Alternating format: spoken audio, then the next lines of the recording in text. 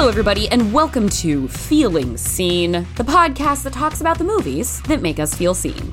Today's co-host is an actor who's currently starring on the Apple TV Plus series For All Mankind, which will have its Season 3 premiere this June. She also hosts the show's official companion podcast. She has brought us a fascinating trio of characters to discuss today. Kate Winslet's Clementine from Eternal Sunshine of the Spotless Mind, a millennial tentpole, Diane Keaton's titular Annie Hall, and Bjork's Selma from, wait for it, Dancer in the Dark. Gear up, ladies and gentlemen. Why those three characters? That's the kind of question we live for here at Feeling Seen. So look forward to that in just a moment.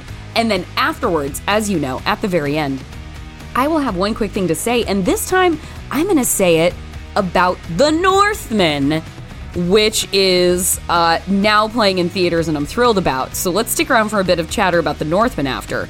But that's all the preamble that I've got for you today. Let's get to my conversation with Krys Marshall. Krys Marshall. Hi, Jordan. Hello. You might know her from For All Mankind, where she plays the vaunted astronaut Danielle Poole. And I suppose I should make sure to say that For All Mankind, your show, it's essentially sort of an alternative, like, future past of, like, what would have happened if the Russians had, like, matched the United States in the space race. Yep.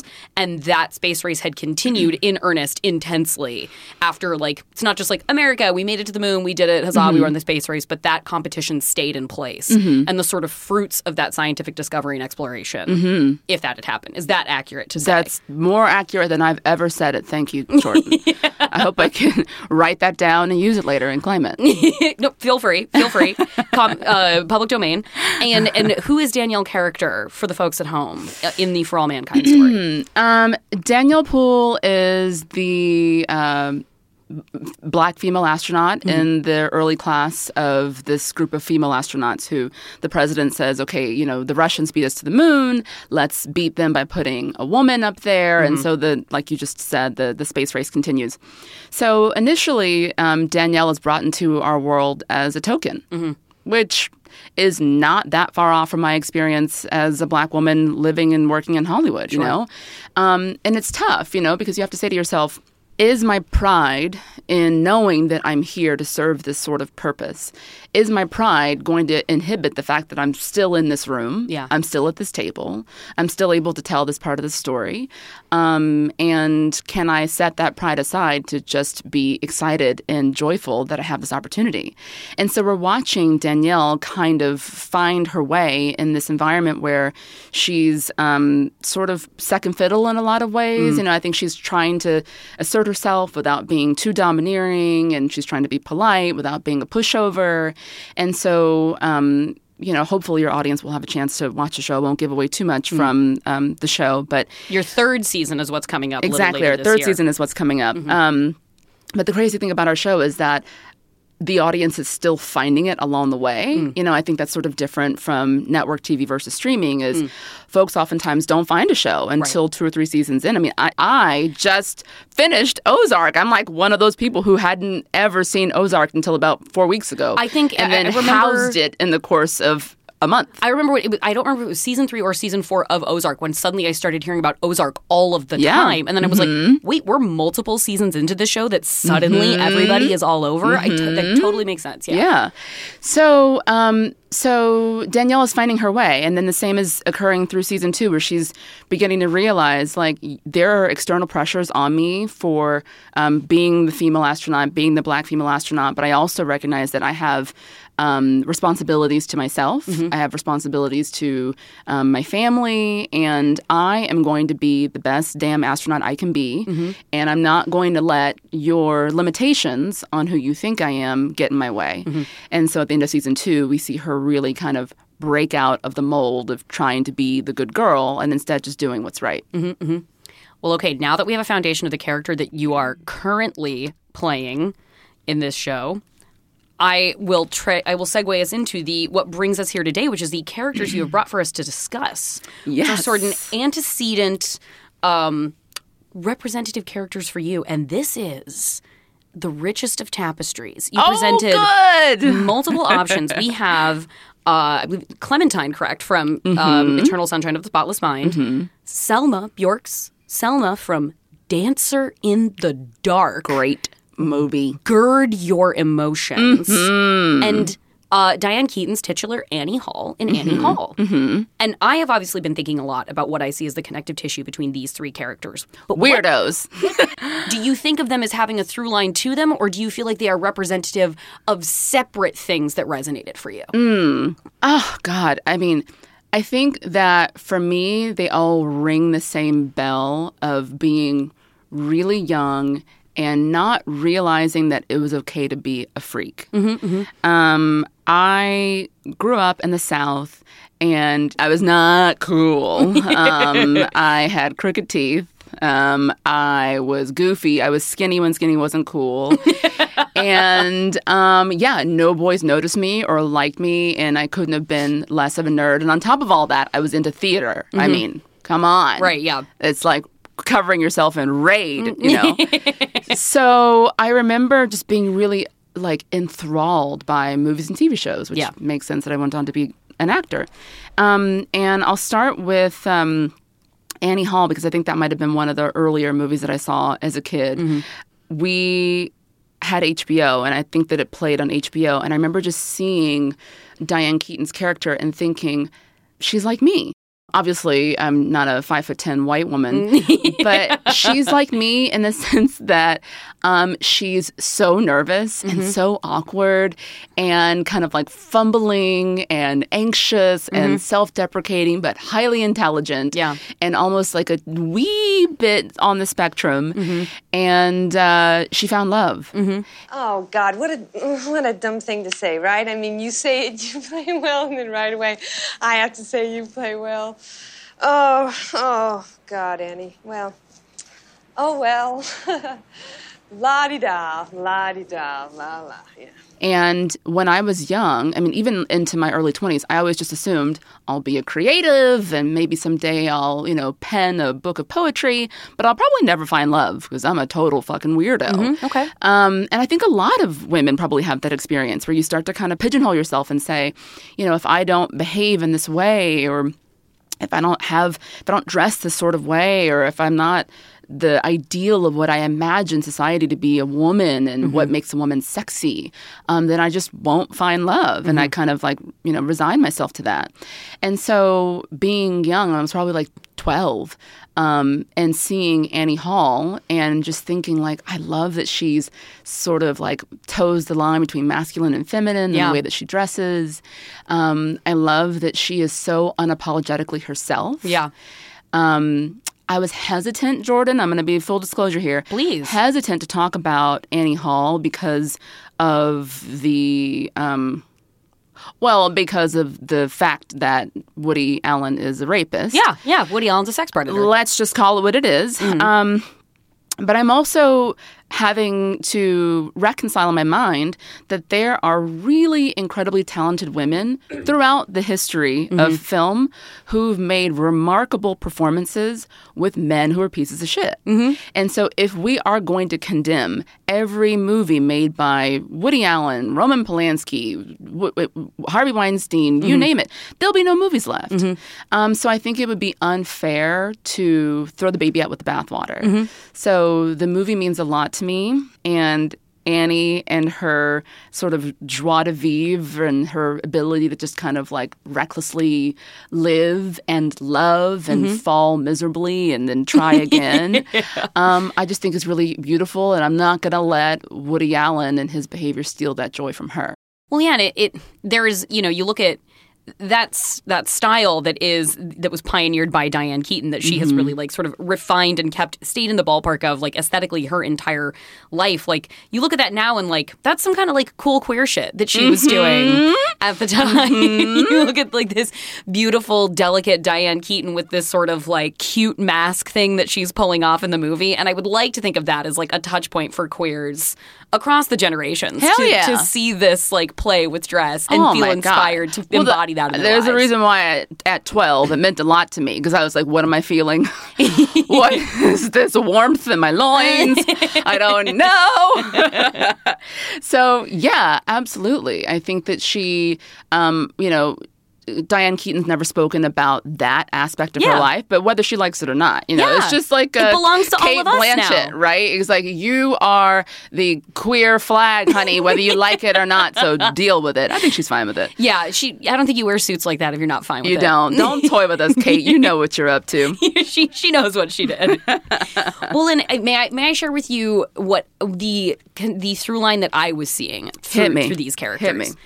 I was I was watching Clementine, and I hadn't watched Eternal Sunshine in a long time, and I'd kind of forgotten just sort of how perfect Kate Winslet was in this role. Like, there's Eternal Sunshine being the story of this couple, Jim Carrey and Kate Winslet, who have gone to a medical clinic to have their memories of one another erased so they can remove the pain. But unfortunately, along with the pleasure of that time that they spent with one another in their lives. And Clementine is this sort of bombastic burst of life and color. And I had never thought of her, obviously, really in conversation with an Annie Hall. But then watching this, thinking of Annie Hall, and then going into Dancer in the Dark and seeing Bjork's performance as Selma, there seemed to be this sort of like free-spiritedness to each of the characters and a sort of reckless self-possession in the way they sort of spin through the world that people don't really know what to do with. And as such, there is sort of like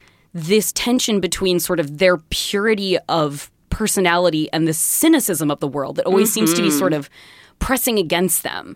And they are never not themselves, but it always kind of feels like the world can almost be an antagonist to these sorts of characters because there's just something so forward and feminine and, like you said, unapologetic about how they present themselves. And I was like, wow, I'm actually seeing quite clearly this little cluster of character between these three that I wouldn't have associated before. And I wanted to hear what you thought about that.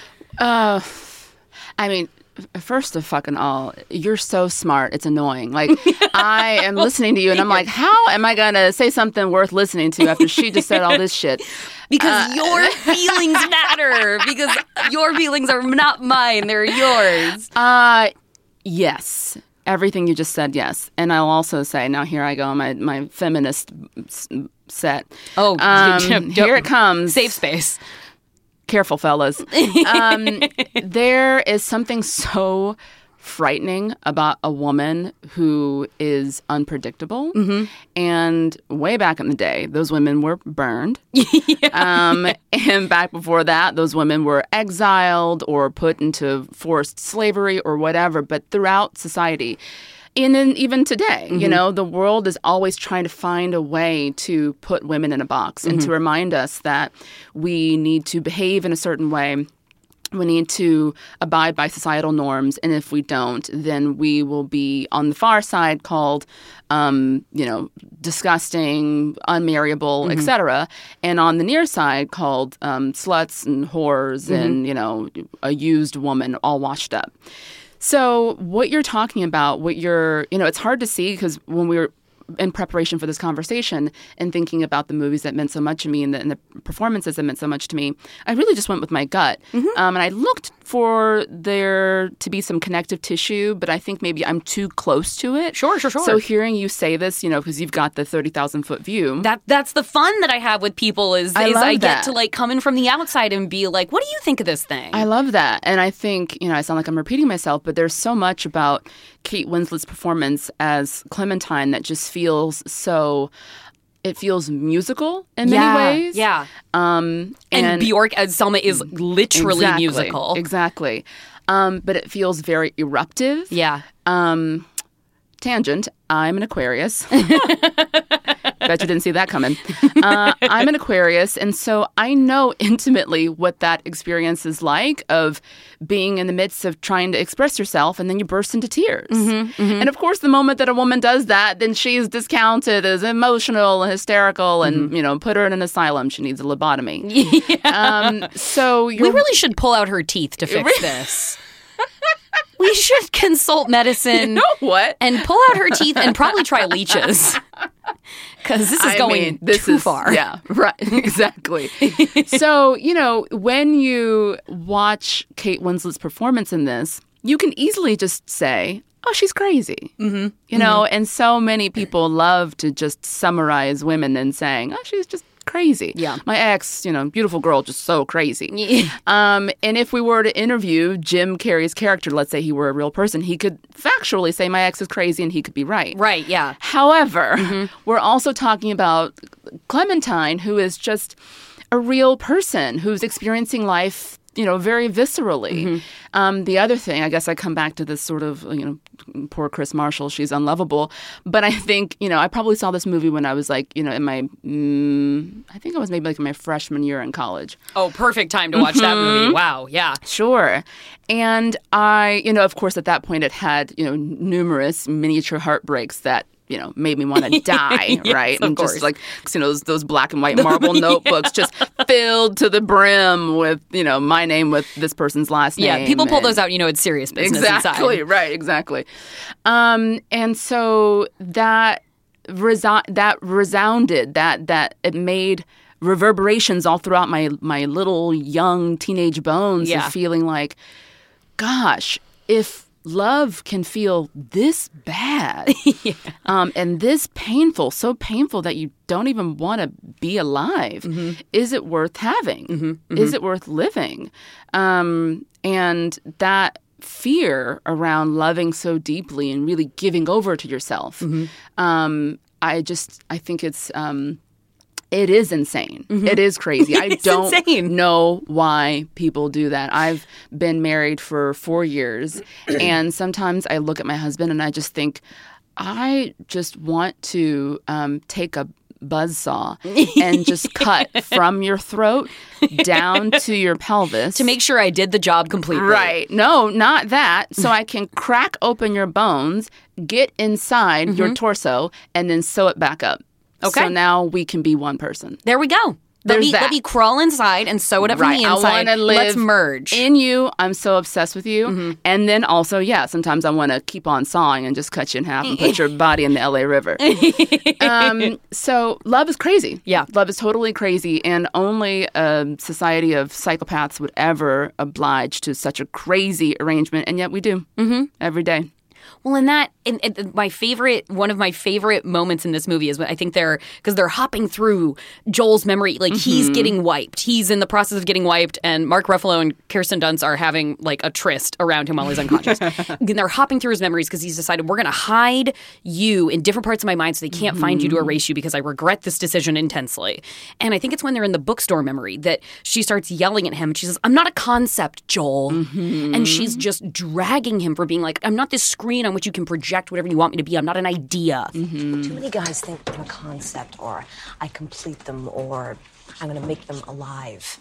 But I'm just a fucked up girl who's looking for my own peace of mind. Don't assign me yours. I remember that speech really well. And what I found too from watching all three of these and like thinking along the lines of this conversation was with these three characters, they do seem to function as concepts for men in these movies. Annie is very much a concept for Woody that makes him feel better about himself. He's like something, an idea he aspires to spend time around to make himself feel better. And the light and levity and sort of chaos that comes out of Clementine is something that seems like the very dour Joel is drawn. He's drawn to her light because he feels like he is darkness. And then even in Dancer in the Dark, we have the character of Jeff, the lovely, tender Jeff, who's just repeatedly courting Selma throughout the entire movie. And even he feels this attraction to her, and he keeps trying over and over and over again to be closer to her, but she really only exists she never opens herself up to get to know him. She sort of only exists in abstract. And you have these women who are sort of so full of life in their own that they become, again, it seems like that light that these darker, more dour men can draw to. And it feels like, we have, between the two of us, I would imagine, have so many girlfriends who had men who just existed around them because they wanted to extinguish that light by suffocating it. Sure. It's like, oh, what a beautiful thing. I hope I could snuff it out. I mean, is that at all a part of your story? Like that sense of sort of like that light that you're like, I got to keep this burning in spite of sort of, it seems like everything around me trying to like close in and snuff it down. Absolutely. Yeah. I think, that experience of feeling like the thing that made someone draw to you is now the thing that they abhor the most. I think a lot of people can resonate with that experience.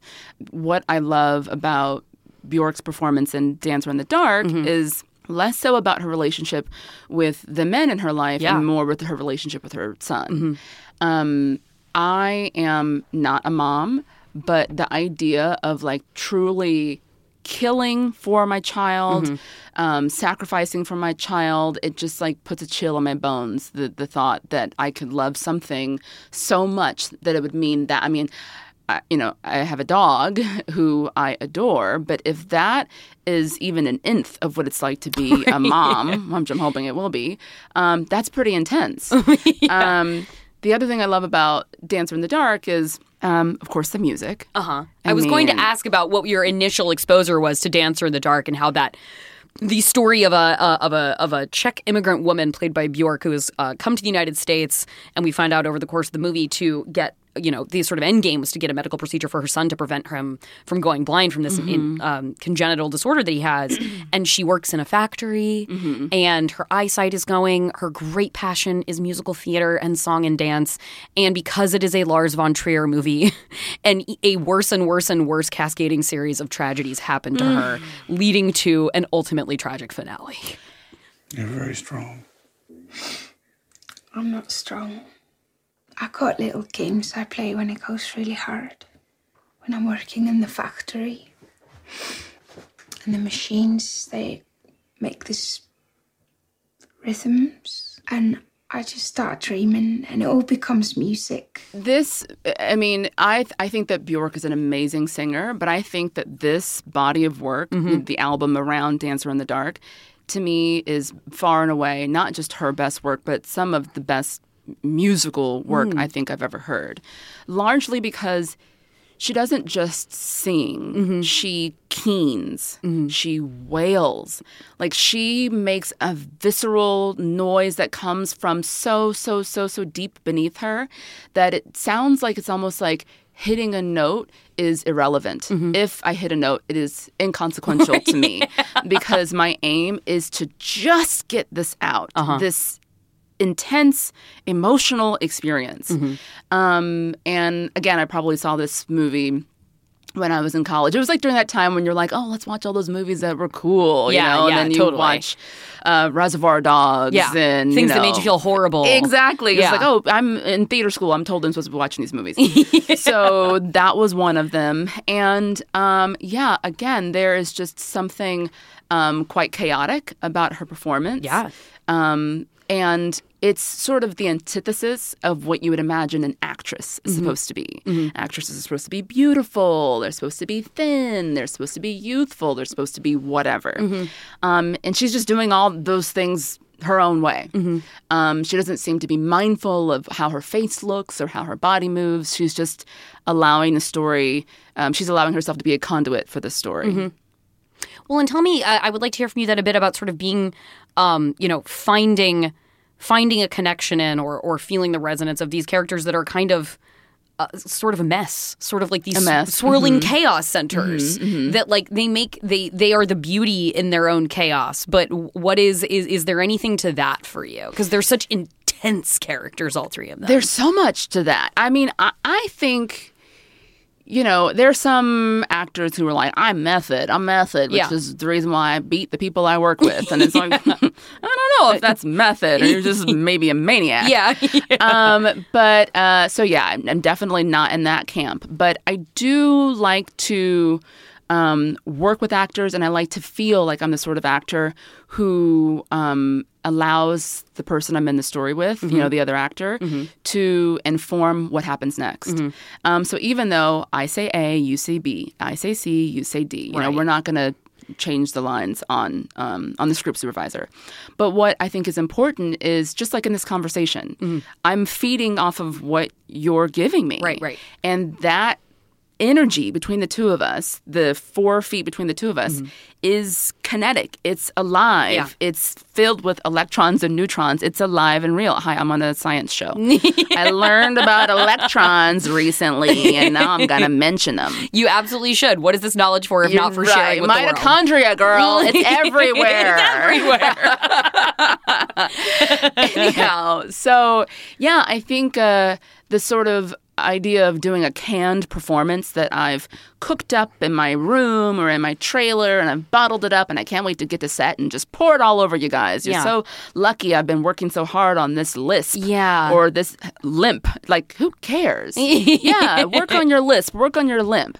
But then once you get to set, you got to kind of throw that shit out and just be present with the other folks in the scene. There are sometimes you do a scene with someone and it's almost like I could just strip butt naked and start singing Mary Had a Little Lamb, and you would not change one thing about your performance. You are stuck on you. Right, yeah. And that to me is just so boring. And so I think, as a young person and then later as a young actor and as a young acting student, seeing performances that felt to me just so alive, electric, like the third rail in the New York City Metro, just like, don't touch that. Yeah. It feels, I don't know, I'm drawn to it. And I hope to continue to be that sort of actor. And then I have good days and bad days. Some days, no matter how hard I try, I'm just like, oh God, I can't get out of my own way. But then there are moments. I mean, there's a moment in season 1 where I am having a conversation at the Outpost bar. I'm talking to Gordo and I'm talking to my husband Clayton, who's just returned from Vietnam. And it was a tough day. It was an emotional day. I'm working with Edwin Hodge is an amazing actor, incredibly talented. I'm working with Michael Dorman, who's amazing and incredible. And these guys are kicking ass left and right. And I feel like I am a human shit stain in this scene. And can the camera get off of me and back onto them? And I remember in between setups, pulling Michael Dorman to the side, and I was like, had tears in my eyes, and I was like, Michael, I am really doing bad today. I don't know what the hell is wrong with me. I love this scene. I was so excited about this scene. And, I don't know if you've ever had this experience as a kid where you're like so excited about a slumber party and then you throw up when you get there. And you're just like, damn it. I've been looking forward to this all week, Sarah. It's your birthday, but it meant a lot to me. And now I'm throwing up. My mom's going to come get me. God damn, I blew it. I blew it. Never get invited to another sleepover. I know exactly what you mean. This is now my lot in life, the girl who threw up. So here I am. I've got the yips, as my husband would say. I've got the yips. And Michael pulls me to the side, and he's like, hey, you're fine. You're doing really well. Everything you've done so far has been so good that literally everything you do from here on out is just gravy. We already have the scene. Yeah. And he didn't chastise me. He didn't reprimand me. He didn't say stop crying. And so I went back in there and we did the scene. And this is what I talk about with the electricity. I said to myself, I've already fucked up so much. There's nothing more I could do than to just be here and do the best I can. So we're doing the scene and it's getting really activated. And I go to stand up to grab my purse. And as I do, the table knocks and a glass falls off the table and shatters, glass everywhere. And I look at the glass and I look at Michael and I look at Edwin, and it's, for a moment, it was no longer Danielle, being in the story. Now it's Krys thinking, oh my God, I thought I couldn't ruin this day more. And now I broke a glass on set. And instead, I just looked up and I just said, God damn it. And just grabbed my purse and walked out of the scene. And that was the take that they used. Because you know what?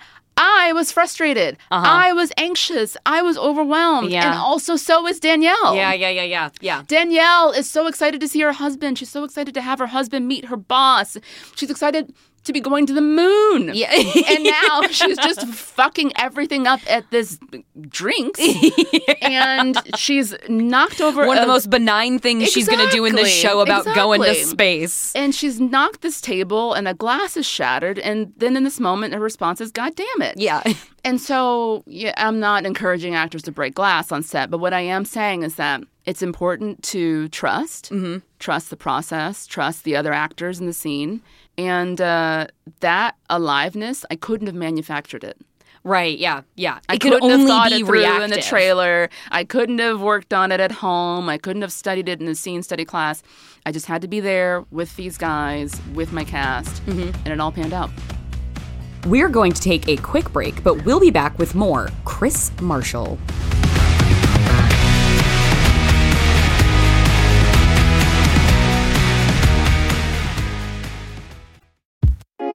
Max Fun Drive 2022 starts in just 1 week.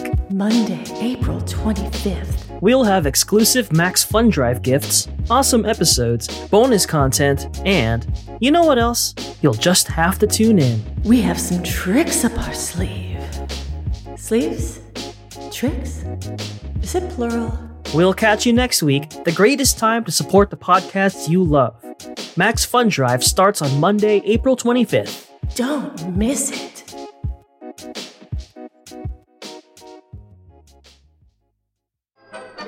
If you're sick of constantly arguing with the people closest to you about topics that really aren't going to change the world, we're here to take that stress off of your shoulders. We take care of it for you on We Got This with Mark and Hal. That's right, Hal. If you have a subjective question that you want answered objectively once and for all time for all of the people of the world, questions like, who's the best Disney villain, Mac or PC? Or should you put ketchup on a hot dog? That's why we're here. Yes, I get that these are the biggest questions of our time, and we're often joined by special guests like Nathan Fillion, Orlando Jones, and Paget Brewster. So let Mark and Hal take care of it for you on We Got This with Mark and Hal, weekly on Maximum Fun.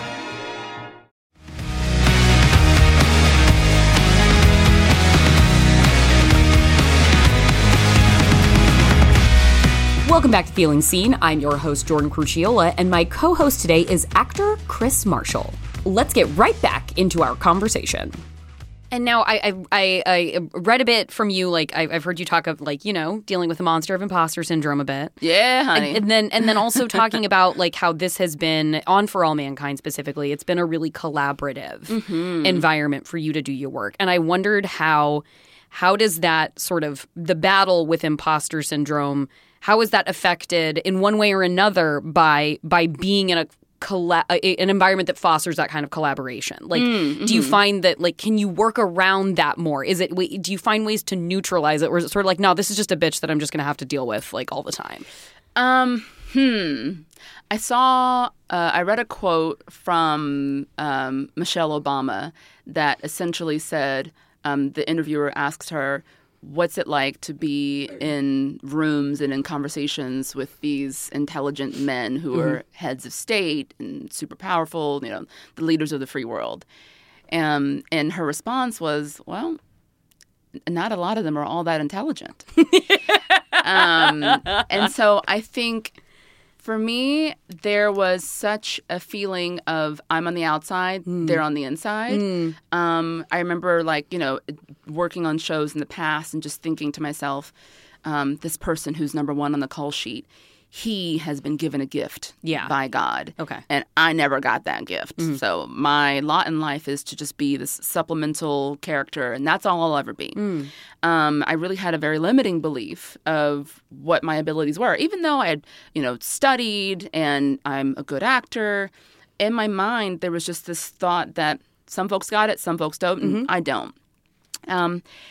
One thing that's been amazing with this process, with working on For All Mankind, is that I have to hand it to Ron Moore, who is our showrunner. Ron Moore, class king act of kind of guy. Battlestar Galactica, the man who brought you the Outlander TV show, Ronald D. Moore. We appreciate you. Ron's amazing. And he talked about that early on in the process in the table reads, just saying, you know, there's no space for ego here. There's no, kings and queens and all that sort. Like, we're all in this together. And he continued to reaffirm that. It's easy to just say it once and then later flip it. But he continued to reaffirm that. So it created an environment where I could email Ron and say, hey, I have a question about this. Can we talk about this scene? Or I could talk to Matt and Ben, who are our other showrunners, and say, hey, I actually don't think that this jives with who I imagine her to be. Can we discuss what your thoughts were on this? And so I got the chance to not just sort of show up and do my work and leave, but become a part of the creative process as a whole. So whether it's like how Danielle wears her hair or her makeup, or let's have a further discussion about wardrobe. In the scene, she's very guarded. I think she should be wearing long sleeves. The scene, she's in a casual home environment. I think she should be in shorts, whatever. But I think it is such a blessing as an actor to get the chance to play in this kind of world where the best ideas are lobbed up and it doesn't matter who they come from. Right. And I see that happen all the time on set. I'll see, a lower level lighting technician at Grip turn to the DP and say, hey, I think that we should maybe do this. And then it's glommed onto and we make adjustments. And I think that the ego is out of the way and what matters most is to make great work. The reason all of this connects back to the conversation about representation to me is because, as you were saying, talking about Annie Hall earlier, you're like, I'm not a 5'10" white woman. And, you're not a tiny Icelandic white woman in the case of Bjork. Right. Or a British white woman in the form of Kate Winslet. And, talking about feeling like these people, these leads, they got this gift that I don't have. I'm the supporting character, and that's what I'm the supporting role, and that's what I'm going to be. The ability to be a part of the authorship of your own role. Yeah. Even if you are in a literally supporting capacity, it allows you to be a part of a story that has been so out of the hands of women, black women, dark-skinned black women for so long, and be like, I am a part of now of writing this, not just bringing it to life through the lens of somebody else's imagination, regardless of what they may or may not know about my experience.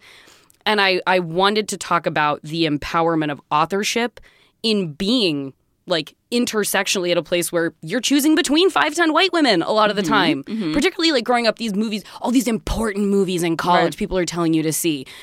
Imagine you're getting a lot of 5'10" white women to choose from. Sure. I don't know how that informs your desire to work in that capacity as author going forward and create those examples that aren't 5'10" white women for people now. First of all, Jordan, again, fucking thank you.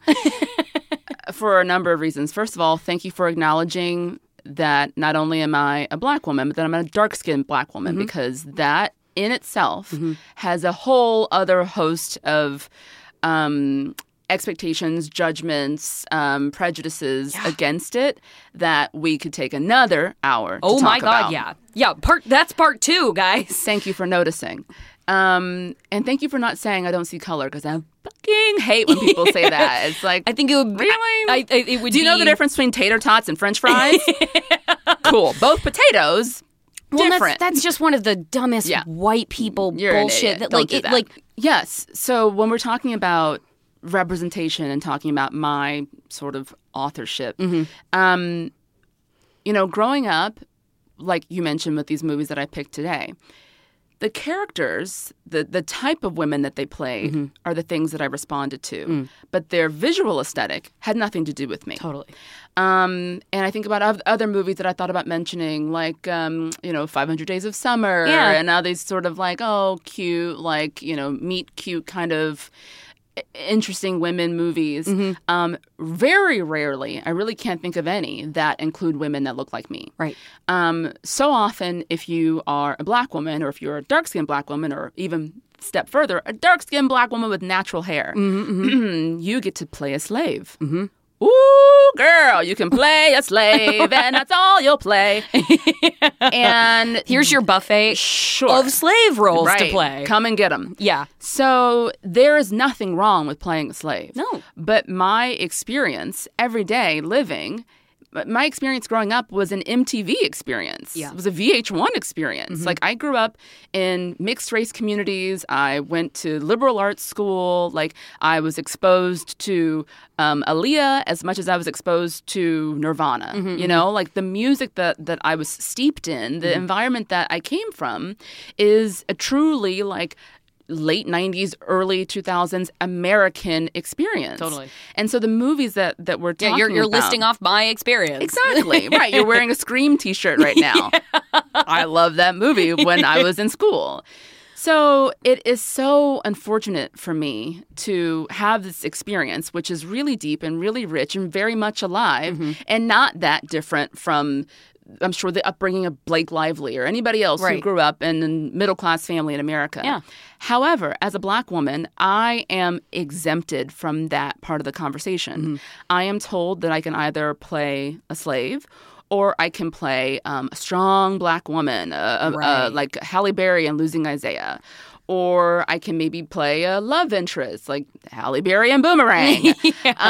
But the story that I'm talking about, the stories that I've resonated with that are a part of our conversation with Annie Hall and Clementine and Selma are weirdos and freaks and strange. And I mean, I'm really racking my brain to try to think of examples of that for Black women. And I think that there are so many Black actresses like Zoe Saldana and, Rosario Dawson who are incredible and who have dipped into those worlds.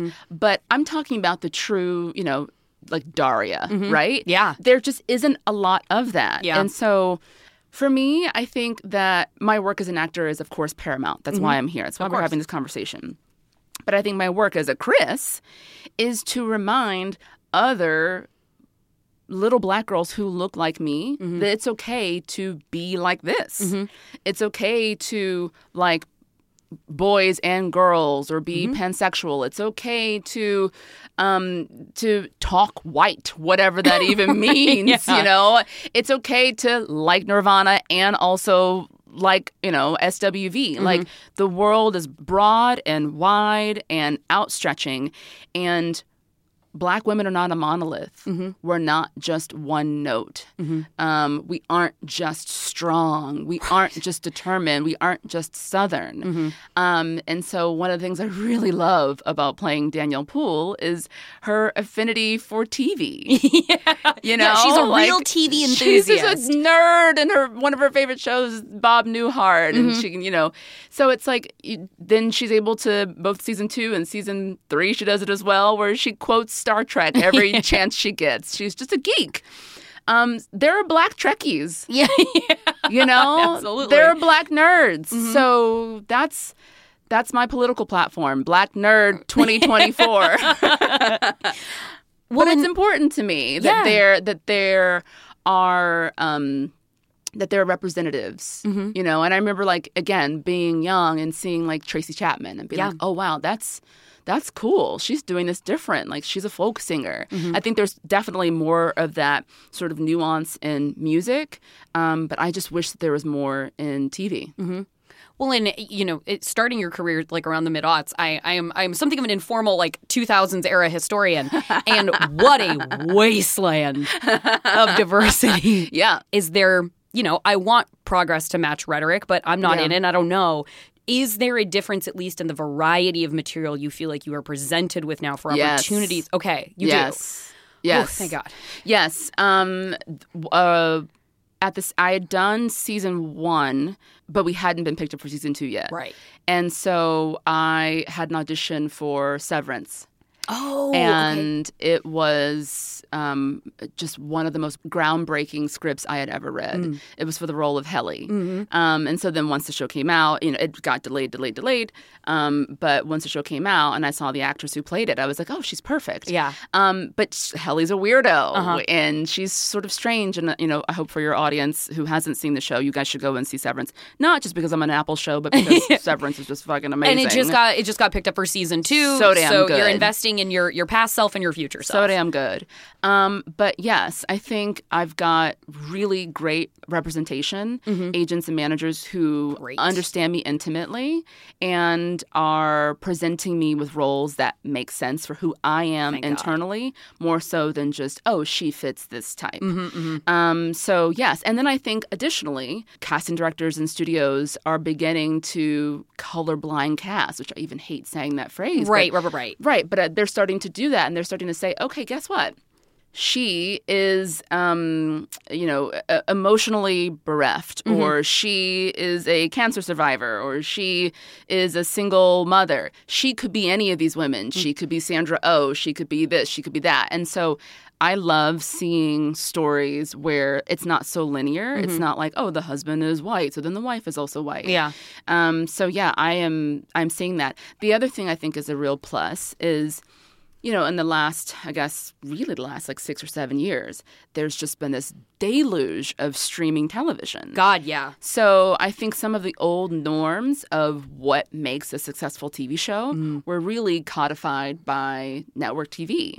No shade to network TV, but it's a different formula. Totally. With streaming, and of course cable's been around forever, but with so many, not just Apple, but of course Amazon's got theirs, and Netflix and Hulu. It's infinite. There's too many to name Roku them all. And Spectrum and exactly. And then IMDb's got their own TV thing now.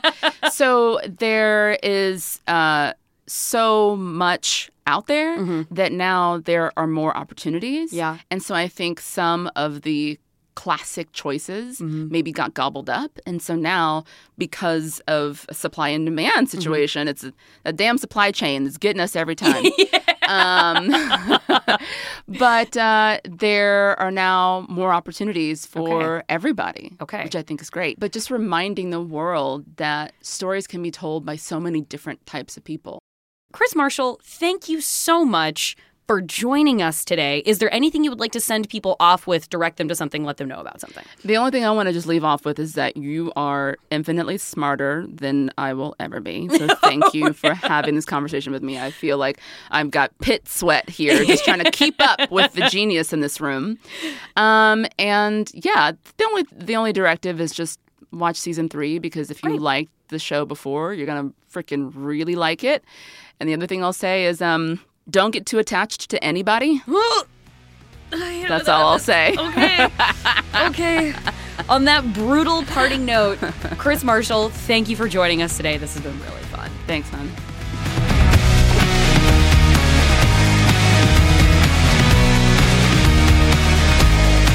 Thanks so much to Krys Marshall for that delightful conversation, which perhaps you could tell by the tremendous audio quality, we were able to record in person at Max Fun HQ, which is always such an exciting bonus in these pandemic-tinged times. The first 2 seasons, as you should now know, of For All Mankind are available on Apple TV+, and you have until June 10 to catch up all the way before season 3 starts. Okay, and now I've got that one quick thing before I go, and that one quick thing is about Robert Eggers' most recent film, now playing to some degree of wideness across the United States, The Northman, starring Alexander Skarsgård and Anya Taylor-Joy and Klaus Bang and Nicole Kidman and thin as Gawker once described, I believe it was Kate Bosworth and I think Alexander Skarsgård as thin, tall people from thin, tall places. And I think that's an accurate description here. We have icy blondes abound in this, this movie is so goddamn metal. Robert Eggers, as you know, if you watch any of his work, The Witch, The Lighthouse, and now this, is a meticulous man. I once interviewed Robert Eggers about The Witch when that was coming out. He's brand new. He's doing the press rounds. He's talking to everybody. Talked to me at Wired. Absolutely no reason for him to be talking to Wired, but he made an hour and a half for me. It was wonderful. We talked about the production design specificity of what he was going for to reflect an accurate 1600s New England homestead that this family would be living in his movie. And he was so miffed. He was so miffed because I think almost the entire movie is done in natural light. He was so irritated with himself that in one scene around the dinner table, the family has to eat around a 3-wick candle to provide light for the room. And what was upsetting him about that was that 3-wick candles were not appropriate for the era, but he simply had to use one to provide enough light to shoot that scene. So that's how in the details Robert Eggers is getting. And he wrote The Northman with a co-writer named Sion. And this is a Viking tale of mysticism and revenge. This is about a young prince, Amleth, played by Alexander Skarsgård, whose father is slaughtered, Father Ethan Hawke, is slaughtered by a usurper, and he flees his small oceanside, like, little kingdom that he's the prince of because he needs to survive. He needs to survive, and he's got his Arya Stark kill list. He's going to avenge his father. He's going to kill the usurper. He's going to rescue his mom. And we cut to decades later, basically, and this guy has grown into the warrior nightmare that is Alexander Skarsgård. This is Skarsgård bigger than he ever was as the other Northman you famously know him as, Eric Northman, from the True Blood series. He's bigger than Eric Northman in this movie.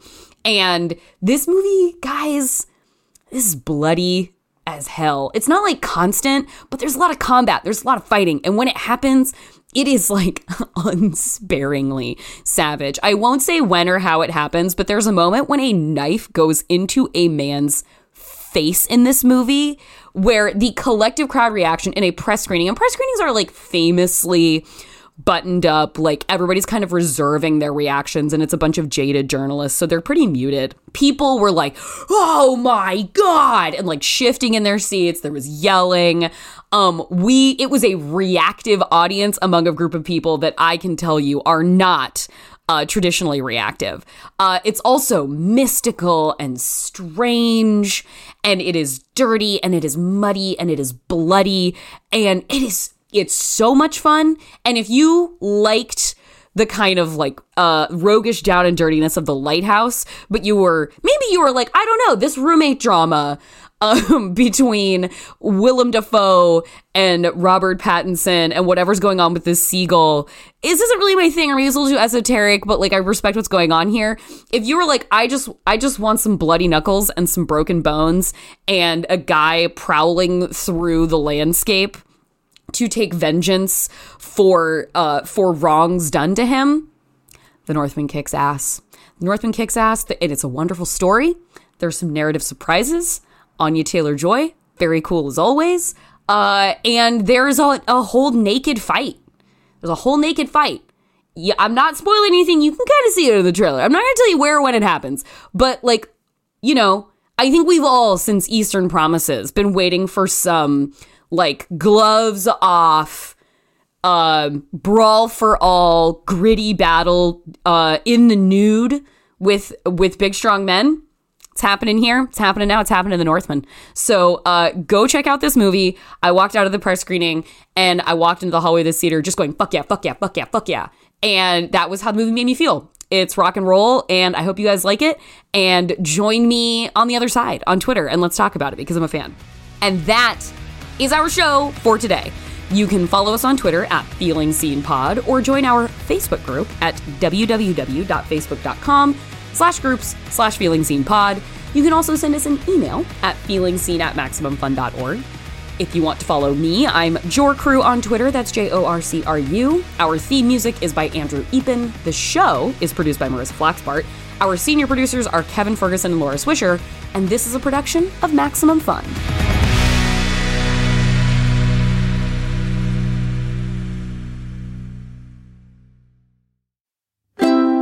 MaximumFun.org.